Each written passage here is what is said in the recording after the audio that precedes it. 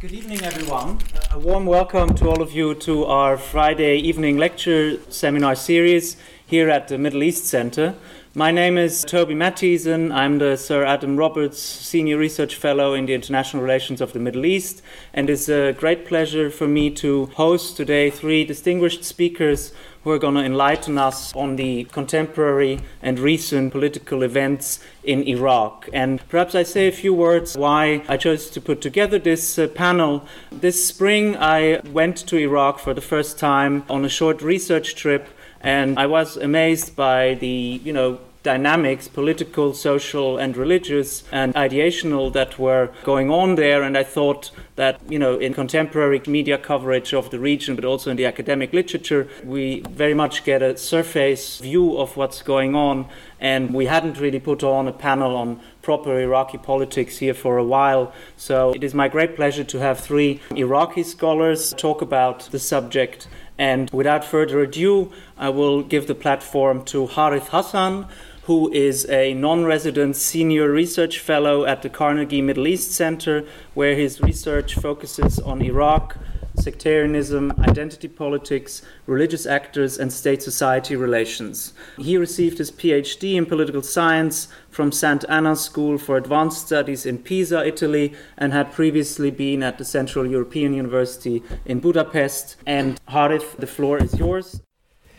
Very much for inviting me. It's nice to be in Oxford and to meet very good friends, Haidar and Nad. So I thought to start by trying to answer the question raised by the title of this panel, Iraq after the election, is it a new beginning? And I'm tempted to blatantly say no, it's not a new beginning, but I think there are some caveats here that are worth mentioning. I think there is a desire for a new beginning. There is demand and pressure for a new beginning in Iraq for various reasons.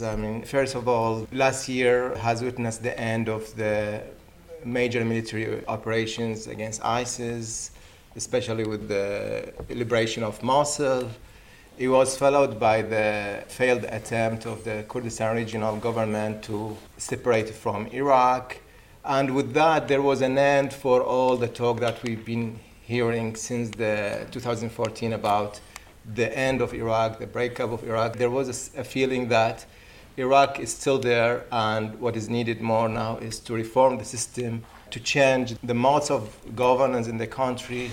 Some politicians would say to have a new political contract, and these are the words of, for example, Barham Saleh, who just became a president in Iraq. So there was this spirit and mood that there has to be a new beginning.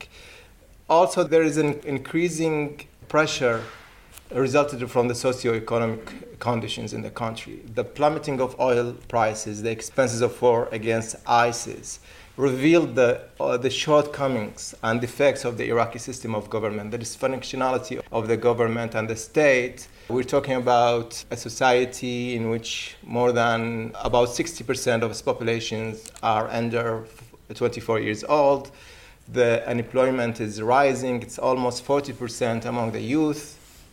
Of course, probably we all know about the rampant corruption in the country, the dominance of patronage politics. With that, there is the poor public services, the dysfunctionality of state institutions, electricity shortage, the water crisis that is becoming more serious by time. All these factors created demand for change, demand for a new beginning.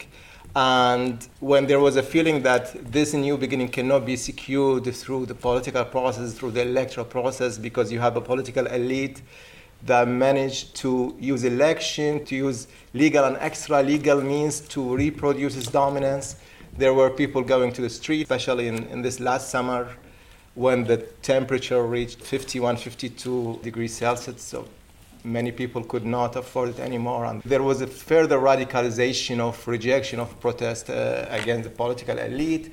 And that also put a pressure on the political elite and the demand for the new beginning. So there are rising expectations, but a failure to meet those expectations by the political elite. And that will lead me to talk about the position of an important societal actor in Iraqi society. I mean the Shia clerical authority, known as Marja'iyya, which is based in Najaf. where is the center, one of the main two centers of Shia religious seminaries is located, and also it's the place of the Grand Shia cleric, the most followed and emulated cleric, which is also the topic of my research. To explain the attitude of the Marja'iyya, this challenge, I think the Marja'iyya on the one hand has seen its status boosted after 2003. The political order that was created after 2003 strengthened the position of the clerical authority. It's no longer intimidated by the government or harassed by the security forces, as was the case before 2003. Indeed, if you search the YouTube, you will find a video in which Iraqi soldiers marching on their knees towards the house of the Grand Shia cleric and chanting slogans venerating the cleric. Iraqi political elite, all the factions continuously pay lip service to Sistani, the Grand Cleric, saying that they follow his guidance, his instructions. They try to appear close to him in order to gain more legitimacy and more public support.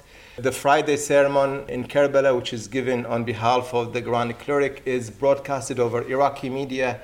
So there is something new in terms of the status and the visibility of the Shia clerical authority in the public sphere that hasn't been there before any period since the foundation of the modern Iraq. So obviously the Shia clerical authority has an interest in maintaining this order. But at the same time, we're talking about an institution that considers itself non-state actors, a societal authority, although I argue that this authority has been formalized to some degree after 2003, but in the perception of the Marja'iyya that it is actually an authority that derives its influence and power from society, from representing social demand. Shia clerics always take pride in being autonomous from the state. They compare themselves to Sunni clerics, and they say Sunni clerics were always state employees. We maintained our autonomy from the state, sustained our association with society, and we have to be the voice of the people. Otherwise, the social capital that this authority has built will be lost over time. Therefore, seeing the position of Sistani towards the current political situation, on the one hand, he's trying to resist the radical forces that are pushing things towards toppling the regime or taking radical actions like cancellation of parliament, things, demand that are very radical, because the Marja'iyya as an institution, it's not just a person, it's an institution. It's not only Sistani, it's his office, his clerical networks, all the institutions associated with it.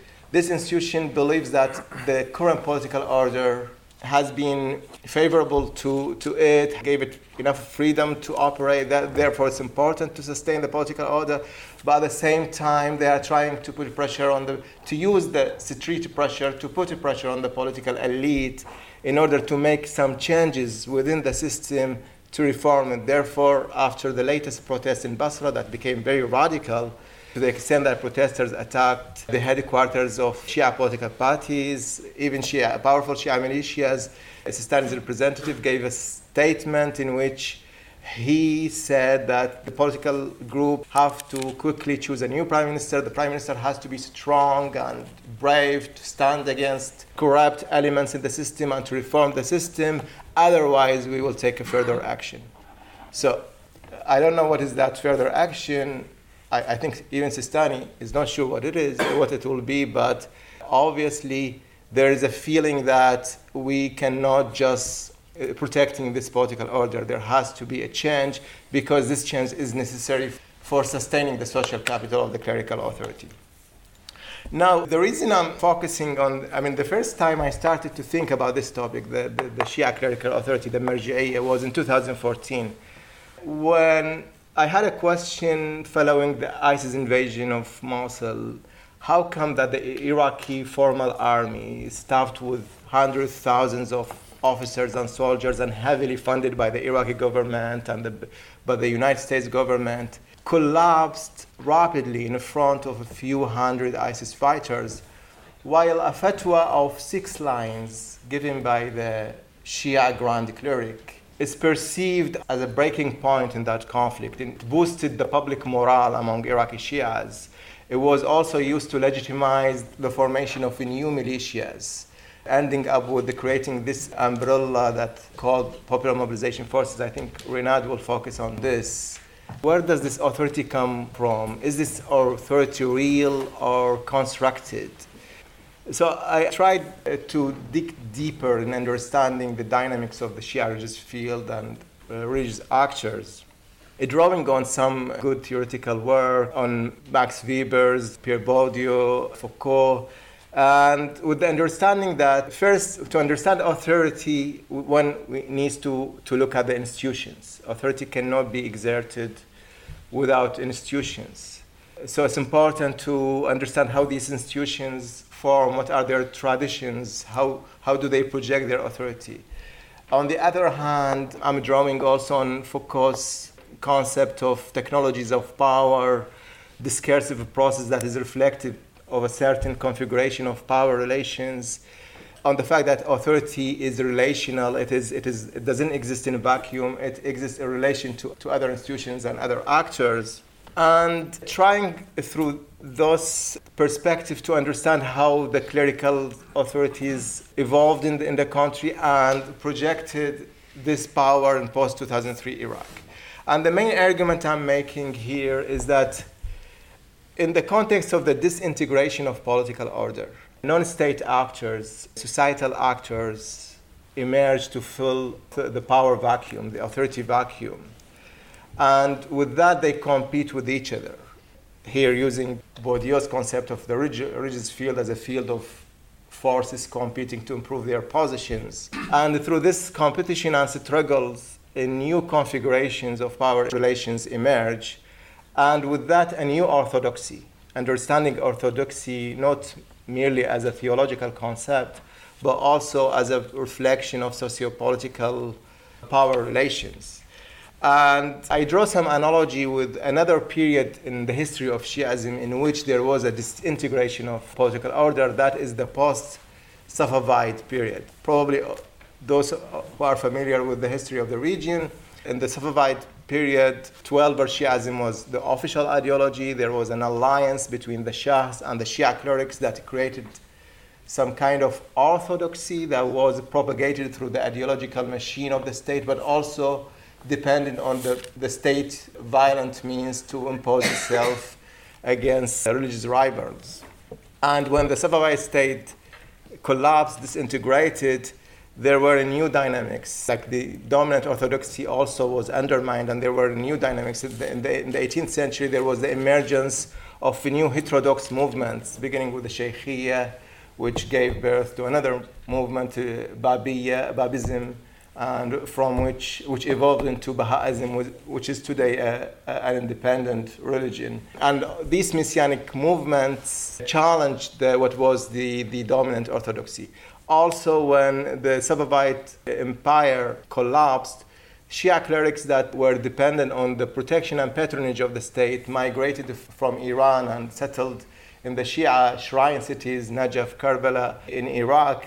And there was the beginning of a process that ended up with the centralization of Shia clerical authority and the dominance of a version of Shi'ism called Usuli Shi'ism, which gave authority to the clerics. The clerics in Usuli Shi'ism are not merely transmitter of traditions, but they are ones who have the credentials and the knowledge to exert efforts to deduct Islamic rulings, even by using rational methodology. In a way, the cleric, or what is called in Shi'ism the Mujtahid, became an authority beside the scripture, beside the tradition. He became authority by himself. This was the process of centralization of a clerical authority and creating a new orthodoxy. To jump from that period to the post-2003 Iraq, my argument is that there was also a collapse of political order in 2003. Even before 2003, there was a devolution of state authority in the 90s because of the sanctions, because of the wars, but basically because of sanctions, because the state was deprived of almost 95% of its resources. There was some kind of retreat from the state, and that also created a space for non-state actors to also try to project their authority. And in that context, the movement of Muhammad Sadiq al-Sadr emerged and mobilized a large following among the Shia poor sectors and tried to challenge not only the regime but also the traditional clerical authority that is represented today by Sistani. But post-2003 Iraq is qualitatively different because there was a complete collapse of the political order. And in that context, different societal actors, including religious actors, began to compete within each other to fill the vacuum. And I'm here not arguing or reiterating the argument that there is something inherently religious about these societies, and therefore once the authoritarian regimes collapse, the religious actors will dominate. No, what I'm saying is that social context is constitutive of the religious authority and the actions of religious actors. And in that particular context, religious actors, Shia religious actors, emerged as strong as they appear to be, not because they are inherently strong, but because first the weakness of all other actors. 30 years of the Ba'athi ruling, at least 2 decades of that ruling had a characteristic of totalitarian governing, has completely dismantled civil society, has completely destroyed organizations that could operate independently of the regime. There was all type of voluntary political associations were banned. All civil society organizations, worker unions, student unions, intelligentsia unions, they were all subordinated to the regime. Therefore, there was no space to form any kind of associations that independent from the regime. And when the regime collapsed in 2003, there was none of these organizations that could claim some credibility or authority to try to be active in the social space. Yet, religious actors that sustained some autonomy from the state, some social capital, had a better advantage. And here also the difference between Shia clerical actors and Sunni clerical actors, because Shia clerical actors sustained their autonomy from the state, a degree of autonomy that preserved their social capital, and also the structure, the networks through which they project their authority in society. Unlike Sunni clerics who were completely subordinated to the state and became state employees. And once the state collapsed, there was a vacuum that was eventually filled by radical forces simply because there were no institutions that could resist this radicalization. At the same time, there was a context, and here the combination of structure and agency is important. There was a context in which Sistani and the Shia clerical authority managed to appear stronger and more powerful, and as venerated today, as I explained at the beginning, the context is composed of factors such as Sistani himself did not adopt any radical positions. So he kept his distance from radical forces, but at the same time tried to appear as representative of social demands. For example, he objected the U.S. occupation of Iraq, but he did not call for violent resistance of that occupation, and that strengthened his position in the negotiation with the American occupation administration in Iraq. He was also perceived as an alternative authority between the Shia exiled groups that came from abroad. They did not have constituency inside Iraq, and more indigenous groups such as the Cedrist movement that opted to very radical choices such as challenging and fighting the American occupation. So Sistani appeared as a broker between these groups. He also appeared as a broker or alternative, as someone who's giving an alternative between the Iranian influence and the American influence. He's accepted by both sides, and therefore that also gave him some advantage over other actors. I could continue talking about how the authority of Sistani has been constructed after 2003, but I think the point is now clear, and I finished my time, so thank you very much. Thank you very much, Harith. Our next speaker is Haider Al-Khoui, who is a doctoral candidate at the University of Exeter, where he focuses on US foreign policy and ethno-sectarian politics in Iraq. He's a former fellow at Chatham House and the European Council on Foreign Relations, where he worked on political and security challenges in post-ISIS Iraq. Thank you very much, Toby, and it's a pleasure to be here at Oxford and, of course, joining this distinguished panel.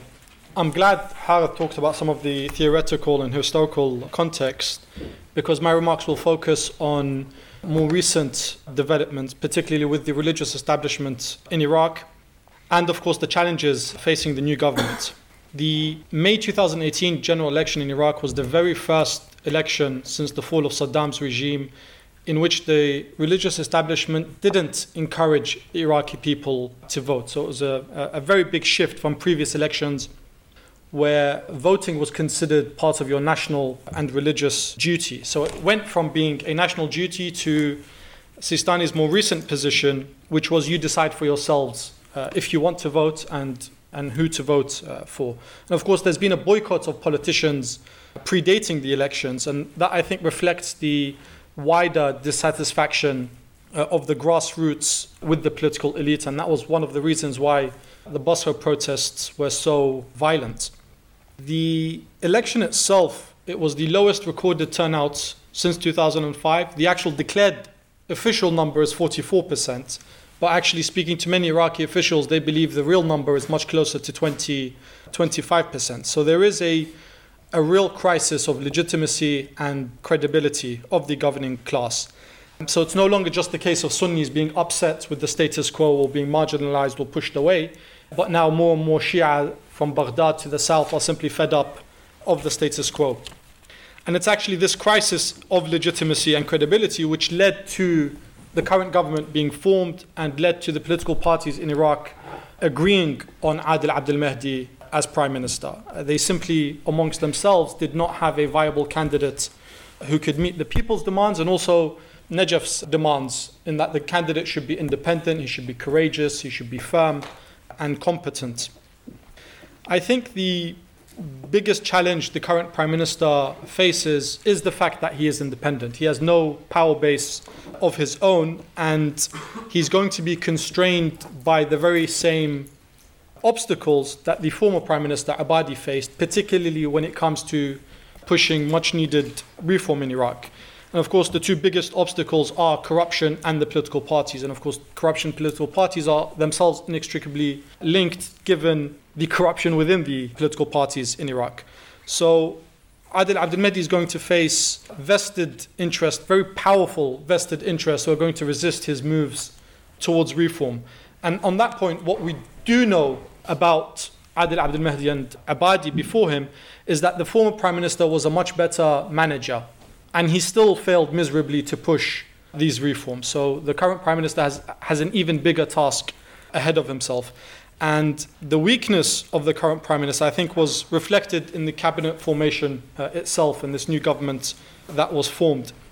Yes, we have several independent technocrats in cabinet, but the price the prime minister had to pay for Kurdish support of his government was to give the finance ministry to Barzani's chief of staff, which is remarkable in itself. So just over a year ago, the finance minister, who was then the chief of staff to the Kurdish president, said Iraq is a failed state. And he's been consistently saying Iraq is a failed state.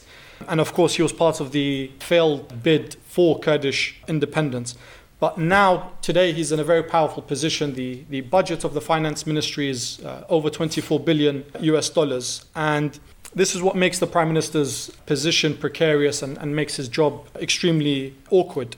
In addition to this, of course, the prime minister's hands are going to be tied by extremely powerful rival Shia actors and political parties, many of whom have very powerful military wings, which have clashed very violently before, not just amongst themselves, but versus the central government.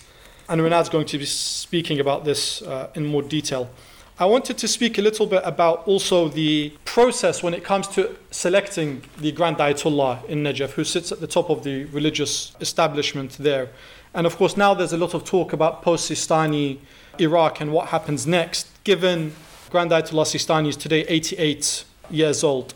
So of course there's many questions, not just over who's going to replace him, but what role foreign governments are going to or even can play in shaping that process. In a nutshell, I want to note that unlike the Catholic Church, where the cardinals meet at the Vatican until a pope is elected, the process in Najaf is much more complicated and it's much more opaque. And we have both grassroots pressures which affect this process and also top-down influence. And often they're independent of each other, though not necessarily so. Sistani's own network is going to play a crucial role. So Sistani has an international network of institutions, representatives, clerics, scholars, and they're going to play a key role in terms of gravitating towards one or more candidates to fill Sistani's shoes. But of course, equally important, we have the tribes in Iraq and other lay Shia in Iraq, in the region and the wider world, who are also going to play a very big role when they gravitate towards one or more clerics. And of course, this could take time. So the last transition between Ayatollah Khouei and Ayatollah Sistani took over 5 years. It's not going to be something that happens overnight and we're going to have a new Sistani. It could take weeks, it could take months, or it could take years. But eventually, as Shia lay people, as religious clerics, institutions put their weight behind a particular candidate, one candidate will emerge as the first amongst equals.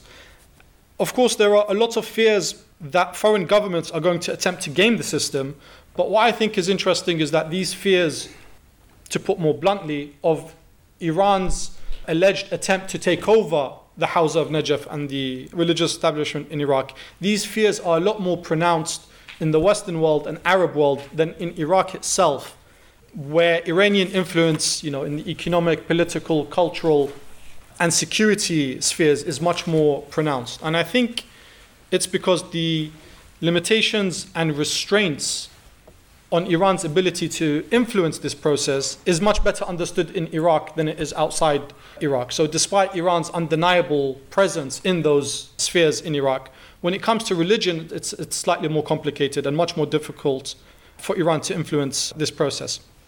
So Najaf represents the mainstream orthodox school within Shia Islam, and it's in stark contrast to the revolutionary interpretation of Shia Islam, which Ayatollah Khomeini first implemented in 1979, but which was based on a jurisprudential theory that predated the Islamic Revolution in Iran by over a century. And I think Najaf represents a silent majority across the Shia world, but the perceptions of Najaf's power vis-a-vis Iran's power is skewed by the simple fact that the Najaf school is politically, intellectually, and more importantly, financially independent of any government or state. Whereas the school in Najaf, of course, relies on the state and has the backing of state resources, and with that comes the ability to project power and influence. But it's highly unlikely that Iran can influence the post-Sistani Marja'iyya transition, because you just can't parachute somebody, no matter how big of a state you are, no matter how much money you have. You can't just parachute somebody from outside into a very traditional orthodox system and expect them to take the helm. And it's interesting, Sistani himself, often when people speak to him and say the word Sistani, he interrupts them and says, don't say Sistani, say Najaf. So he sees himself not as exceptional, despite his exceptional role in Iraq, but he doesn't view himself as somehow unique. He sees himself as a product of a system which will produce the next Sistani after him. And I think beyond Sistani and the senior four Grand Ayatollahs, there's confidence in Najaf that the system is resilient and it's going to survive the transition. And of course, this skewed perception I'm talking about when people compare this to Iran is also reflected in the popular mobilization forces themselves. So to academics, to policymakers, to journalists, when you speak about the popular mobilization, the most common ones you hear of are Asa'ib al-Haq, the Badr Brigade, Kitab, Hezbollah, the Iranian-backed groups, which of course have state resources not just in Iraq but beyond Iraq. And of course, they have very sophisticated communication channels which project that they are the majority or the most powerful of these groups. But actually, in Iraq, we have Liwa Ali al-Akbar, Firqat al-Abbas, Firqat al-Imam Ali. These are much lesser known units, affiliated to the shrines in Karbala and Najaf, which are run by Grand Ayatollah Sistani's representatives.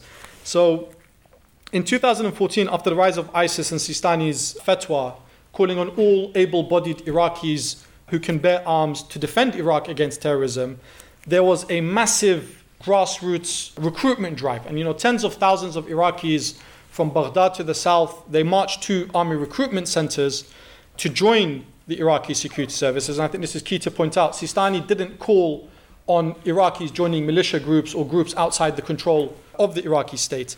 But as Harith mentioned, the army had collapsed at that time. ISIS was 30, 35 kilometers away from the capital itself. There was a great panic in Iraq, and the state just couldn't absorb these recruits. And that's why the established Iranian-backed militias at the time were able to expand and actually exploit Sistani's fatwa to increase their power.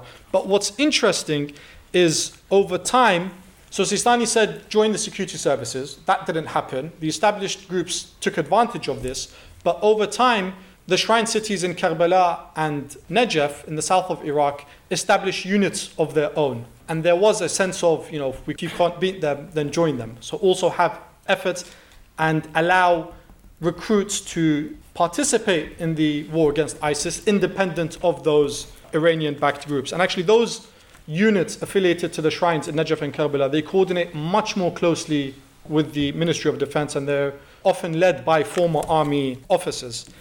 Very briefly, I want to talk about Iraq-Saudi relations and the opening up of this relation we saw in recent months. And there was a lot of hope in the new Saudi leadership, of course, before the tragic events in Turkey. There was hope that the Saudis would change their position on Iraq. And on many occasions, the Iraqi politicians, in particular the Shia Iraqi politicians, were signaling to the Saudis, look, if you're worried about Iran, if you don't trust the Shia, then at least be present in the Sunni provinces, Sunni-dominated provinces in Iraq. And there now seems to be more engagement from Riyadh. So far, though, it's just been symbolic. We've had direct flights from Saudi Arabia to Iraq re-established. We've had the border, Saudi-Iraq border reopened. And of course, Saudi and other Gulf states have pledged billions of dollars in post-ISIS reconciliation. But there's been no concrete transformative shift. And of course, as you can imagine, the events in Turkey are going to make this much more complicated. We also don't know how Iran is going to react to an increased Saudi presence in Iraq. But I think what's interesting is when there was talk of a Saudi consulate opening in Najaf, and of course this is going to be a big deal, the Iranian ambassador in Baghdad came straight to Najaf. He met with one of the Grand Ayatollahs and he told him, this is unacceptable. We can't allow the Saudis to open a spy den in Najaf. Just 200 years ago, the Wahhabis sacked the holy cities in Iraq. But what's interesting is the religious establishment didn't object to Saudi plans for having a consulate in Najaf. And actually this particular Grand Ayatollah turned around to the ambassador and said, fair enough, but don't you also have a consulate in a holy city in Iran? So I'll conclude with, we are seeing a much more assertive and confident religious establishment in Iraq. And of course, many of the reasons Harith has already mentioned.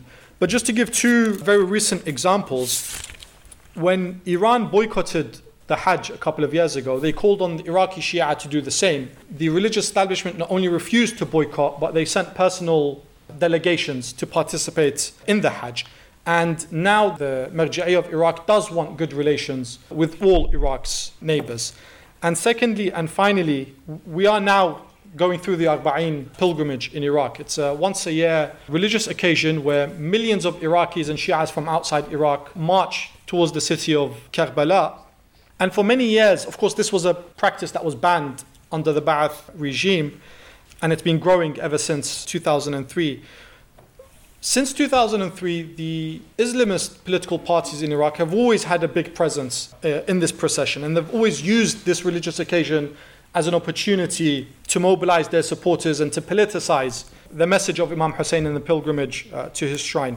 But in recent years, and for the first time, we've seen Najaf respond by deploying over 1,000 clerics along the Najaf-Karbala highway to counter the Islamist politicization of the Arba'in. And I think I'll leave it at that. Thank you. Thank you very much. speaker is Renard Mansour, who is a research fellow at Chatham House and who has worked extensively on state-society relations in Iraq, has written a PhD at the other unnamed place on the Kurds and their international efforts to gain international legitimacy, and we're going to hear from him. I'll be brief because I know it's a Friday evening and I'm the third speaker, and I think there's been a lot covered already to digest with the two previous really distinguished speakers. I suppose I get to do the kind of sexy militarization of identity. So that's kind of, I hope it becomes more of a sort of talk on what we've seen in terms of the security sector. But what it is are we talking about the militarization of particularly the Shia sect when we talk about the popular mobilization units, Al-Hashd al-Sha'bi? And to start, I want to touch on a few themes that will kind of go through the presentation. I come from a background which is political studies and international relations, so I really like to talk about the state. And so that will be the theme of the lens that I view the Hashd through. And the first argument my presentation will make is there is no clear line between state and non-state armed actors. And I think what you see with Al-Hashd al-Sha'bi is that blurring of the line, where they can act at the same time with the state and against the state in Iraq. The second big sort of conclusion that I'll make or I'll test is how ideological it actually is. How much can conflict be ideological, or whether there are other reasons that explain the mobilization and militarization of this identity, and whether there is too much of a focus, I'd say, on the Shia militias as they are. So what are the driving forces, not just for the mobilization of the people, but what drives these groups? And finally, this is a final trend, I suppose you can call it. Can you really separate politics from security, from economics in Iraq? All these groups are political groups that have armed wings and also make quite a bit of money on the business side. And that will lead to the big conclusion, I think. I have a lot of conclusions before I didn't say anything. But the big conclusion of the talk, which is the Hashd, if we're talking about that as a problem to the state, is not unique, even within Iraq. It's not the first or last or only group that has a political influence, that has an armed group, and that has businesses. In fact, some other groups are supported by the West and supported directly through military aid and financial aid, even though those groups are similarly armed factions linked to the political parties and not to the state. So when you use the lens of the state, what you see is a big problem that goes beyond these groups are bad because perhaps they're closer to Iran, and these groups are good because they're lobbying us better in Washington. And these contradictions are not lost on the ground in Iraq. And so when we talk about security sector reform, and we talk about how we can fix it, focusing on one while ignoring the problem in the other areas is not a starting point. So what is the Hashd? Just to kind of briefly, Haider has already touched on it, so I won't go too much into it. But the Hashd, as a committee, was created in 2014, but it brought together several existing armed groups. One being the Badr organization, which was created in the early 80s as a wing of what would later become the Islamic Supreme Council of Iraq in Iran, right? You had other groups that had existed from the times of the Mahdi army, Asab al-Haq, Kitab Hezbollah, and others. There was about 6 or 7 groups that came together in June 2014 once Daesh had taken over Mosul. They benefited from, as Haider has said, a fatwa that came from Najaf that called for people to mobilize to fight against this existential threat. And this is an important point on the Hashd. It was very difficult to critique the Hashd because they have martyrs, and many of these recruits, they fought against Daesh under a fatwa, believing it was part of not just their religious duty, but their patriotic duty to save their country. Most of the people from Hashd were from Basra, going to defend the Sunni Mosul area, right? So there is a patriotism to it as well. But nonetheless, when you spoke to recruits at the time, what you saw was many of them were mobilized based on ideologies. And so the one hypothesis is that perhaps these ideologies become easier as recruitment tools at times of acute violence and when you have times of big crises. When those violence weighs down, recruits start looking for different sort of ways to maintain, and I think that's the issues the Hashd having today. Nonetheless, what has happened is the Hashd have never declared themselves as being anti-state. They've never ever said, we don't want to be part of the state. It's the opposite. They've always tried to become part of the state. And this happened even in 2003 and 4 or 5 when you look at the actions of the Badr organization, integrating what more people would call capturing, but some would call integrating into the Ministry of Interior, right? So in 2014, you have all these different groups that emerge. They all recruitment. They all go out to fight against Daesh. Haider al-Abadi becomes prime minister. And he's celebrated over the years as being the prime minister that was able to bring all these groups together, that was able to handle the Iran-US problem, that was able to sort of fight against Daesh and win, right? And it's obviously easier to criticize him, if he's retired and not, in hindsight, I suppose. But one of his biggest mistakes, as we'll see, is his clear lack of vision of what to do with the Hashd. Sometimes he said they were with the state. Sometimes he said we integrate them, they're bad. Sometimes he said they're good. So there was no vision. There was no idea of how to handle this emergence. So what you really have is the weakness of the unitary state, unable to handle the militarization of society in 2014 and 15. Now, according to Iraqi law, as many have argued before, armed forces are supposed to go under either the Ministry of Defense or Ministry of Interior. The Ministry of Defense, it's the army and those issues. Ministry of Interior, if it's the police and federal police, local police, and others. In 2007, Nouri al-Maliki, as prime minister, because he was fighting other groups at the time, decided to take some pieces out of the Ministry of Defense, particularly what became known as the Counterterrorism Service and the Special Forces, and to put them directly under the Prime Minister's office. At the time, this was seen, and as he eventually used this force, the CTS, it was seen as his personal army, Jaysh al-Maliki. That force, later on, when Abadi took over, became the most celebrated force on the front line fighting Daesh. Everyone forgot the fact that there is a legal question on the CTS, but everyone supported it. And this is the point that I've been trying to make. We often, because of all the different crises in Iraq, and there are many, we forget the precedents that are being set by these extra legal activities. Some are good and some are bad. We often assign normative values to them without understanding what the impact will be. The reason why I say this is because the CTS now, as an organization, is to some extent independent of the MOD and MOI, but the head of the CTS considers himself to be a minister at ministerial level, right? So they have their own power. So what you have is, armed force becoming spread out across. The prime minister has his. Now, in November 2016, as some of you know, there was a law that was passed in the Iraqi parliament on the issue of the Hashd. This law was passed because there was no central authority, because the prime minister was unable to come up with a clear vision, because the prime minister was really unable to even politique in parliament. He didn't control the parliament. This law was passed. If you read the law, you won't spend a very long time. It's actually just a few paragraphs.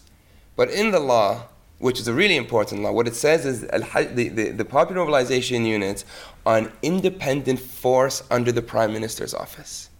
Okay?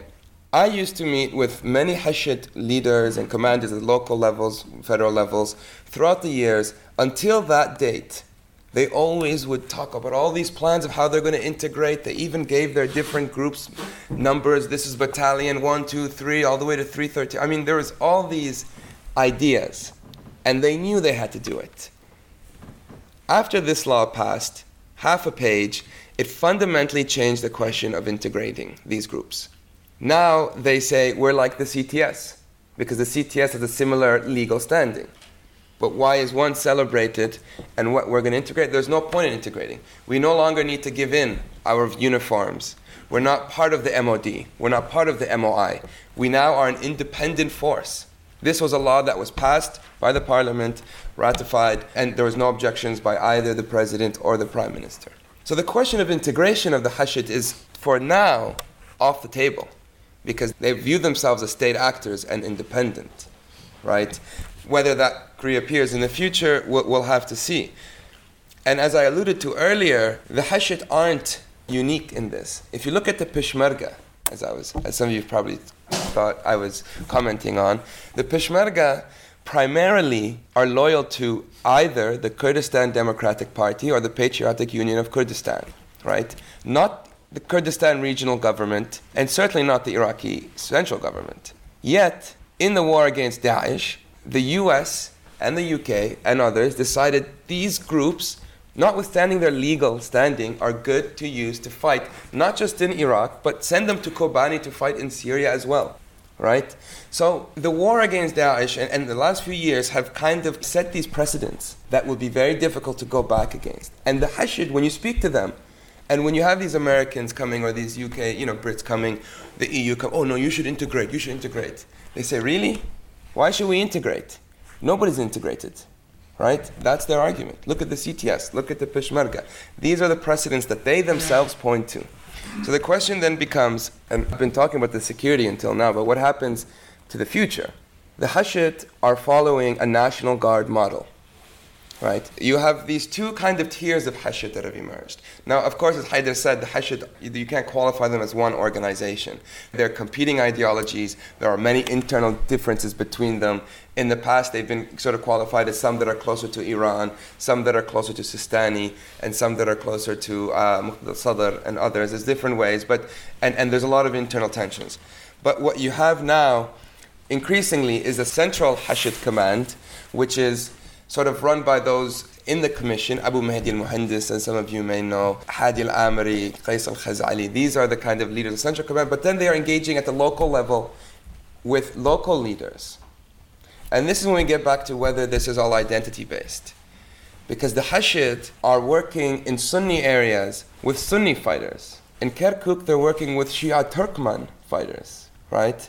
They have good relations. They cooperate to some extent at times with Iran, with the Kurdish fighters of the PUK, if you look at the deal they made in Kirkuk in October 2017. So they're trying to become a national guard, right? Trying to reflect the different complexities.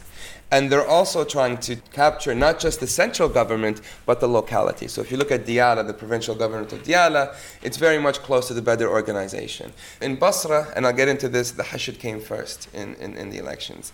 So the final question on this becomes Iran, right? And the Hashid are often linked to Iran because the most powerful actors in the Hashid are linked to Iran, and there's that Shia sort of crescent that the Jordanians and the Gulf like to talk about. As I said, first of all, it's important to note that Iran is not this omnipotent force in Iraq, and Iran makes many mistakes. And 2014 was a huge mistake for Iran. It does not want Iraq to fail to the point where something like Daesh can come on its borders. It obviously doesn't want Iraq to become too strong, because then you have the legacies of the 8-year war between the two countries. So it wants to control Iraq, but it doesn't want Iraq to fail, right? So the best way to do this is to have control over different levers of society, right? And this is across sect. Iran has deals with not just the Shi'i, but also with Sunnis and Kurds, as the PUK Talabani particular example shows, but also have connections with the state actors as well as these different PMU groups. So that if you have a fire in one department, you're able to kind of put it out with other sides. And that's the kind of thing Iran's trying to move forward. But nonetheless, I think it's important to note that the Hashid ran in the elections under Fatah. They all changed their names, like Ashab al-Haq became Sadiqun. They said, no, we're completely separate. If you meet with some of my, the Hashid people I used to meet with, they used to wear uniforms, now they're wearing suits. And but what's important to note is they're not going to parliament. Some of them are returning to politics because they view themselves as being on sabbatical. So this is not a new problem. This is not new. Many people view Iraq in linear terms. It's cyclical. And we're going to continue to deal with these cycles of conflict in Iraq as long as the roots of the problem aren't being addressed. And until now, the roots are not being addressed. But what's happening, and this is what I'm going to conclude on, even the Hashid is not prone to the problems of Iraq and governance. So if you look at the most recent protests in Basra, even the Hashid offices were burned, because they're now being seen as part of the elite. Even in parliament, Hadi al-Amiri, who's the head of Fatah, is unable to control many of his MPs. So just because they're all together doesn't mean they don't suffer from the same systemic issues of corruption, of internal dissent, and fundamentally of the biggest fault line in Iraq moving forward, which is not going to be between Sunnis and Shias and Kurds, as we've seen, but which will be between the citizens and the elite who have ruled. You have more and more a rejection of that class. And the Hashid have both. They have elite in the Hashid, and they have fighters who are coming back, not getting jobs. And increasingly, if this new government is unable to govern, you're going to see protests emerging very soon. Thanks.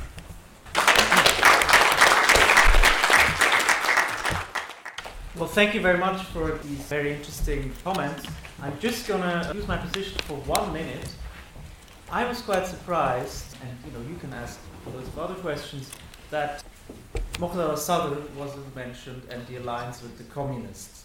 Because obviously when I was in Iraq, that was what a lot of people talked about. And then after the elections, right, we all read that this bloc had won the elections.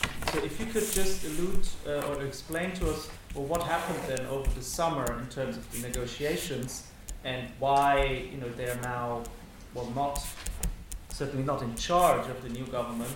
And if this alliance, between the old left, the Communist Party of Iraq, and clerical leader, was a one-off show, or whether there's some more substance to it and it can be sustained or re-emerge in the future.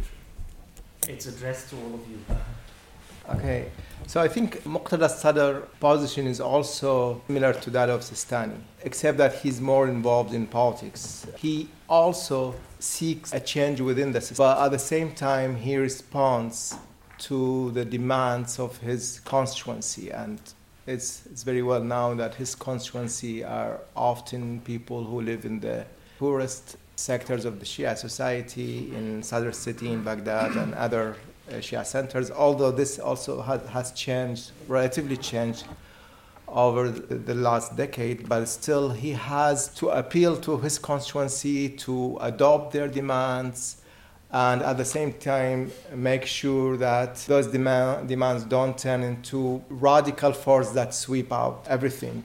And if we keep this in mind, probably we'll be able to understand his latest moves. He reinvented himself as a reformist. He thought that it is, in the long term, it's better for him not to be consumed by behind-the-scenes compromises with the political elites, and instead position himself as one that stands between the elite and the public. Therefore, he found in the protests a moment in which he could rebuild his authority, reinvent his image, and especially in this context of the plummeting of oil prices, the scarcity that came as a new factor since 2013. Therefore, there is not much to share with the others if you stay in power. In his probably rational calculations, he felt that it is more rewarding to keep this distance from the political elite, yet continue to try to have his own political party, to use it in order to put pressure on the other groups. And in this context, he allied with the Communist Party that was part of the protest movement. And as Rinad there, this also was a response to a shift in the political polarization. It's no longer simply a competition between Kurdish, Shia, and Sunni parties. There is a change that is happening that is changing the political polarization and an alliance into one that is strongly influenced by the socio-economic conditions and the demand coming from the grassroots movements.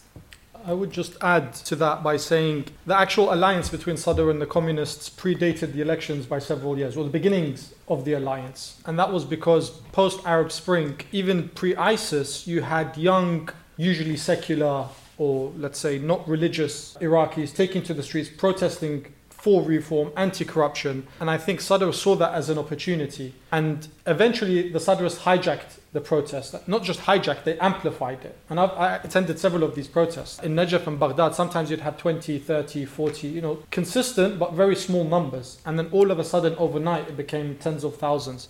But what was interesting for those protesting, when they were hijacked by the Sadrists, the Sadr movement didn't change the slogans. It remained nationalist. There was quite overt anti-Islamist, anti-religious slogans. And I think that gave them hope and confidence that actually, well, it's not a bad thing that we had this boost. But he still faces a big contradiction.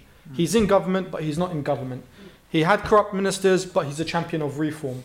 And even in this recent elections, his aide played a key role in the cabinet selection process. So his representative was in Adil Abdel Mahdi's transition team. So he had a say on all the cabinet positions, but he deliberately didn't give any positions to his own people, Sadr. And that's quite smart. So if this government succeeds, he's going to take all the credit for it. It only succeeded because I pushed for it and I played a role. And of course, if it fails, and he's even almost threatened the prime minister, saying you have 1 year, we're going to evaluate you in 1 year's time. So if it fails, he can say, well, I had nothing to do with it. None of my people were there. So it's a smart position, but it's not sustainable. And over time, I think people are going to see through it as just another elite politician, part of the system. I have something to say on protests. It's important to note that in Iraq, the reason why the language of the protests has become so mainstream, unlike other areas, is because all the elite decided to use the protest against each other, right?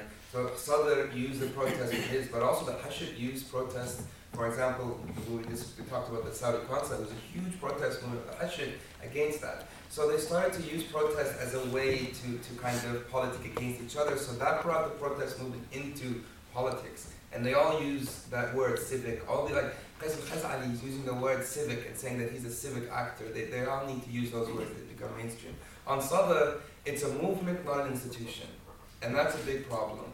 So many of the senior Sadrists believe that since they won, they should have some kind of responsibility, some role, some post. And he said, no, continue. And if you look at how Sadr has run, every time any sort of leaders become big, he kind of wants to sideline them because he wants to keep it at that populist movement rather than any sort of hierarchical institution. So that's a big issue. On the question of leftist versus, moving with them, the problem was, first of all, as Haidar says, Muqtada can't make up his mind of whether he's in opposition or he's in government, right?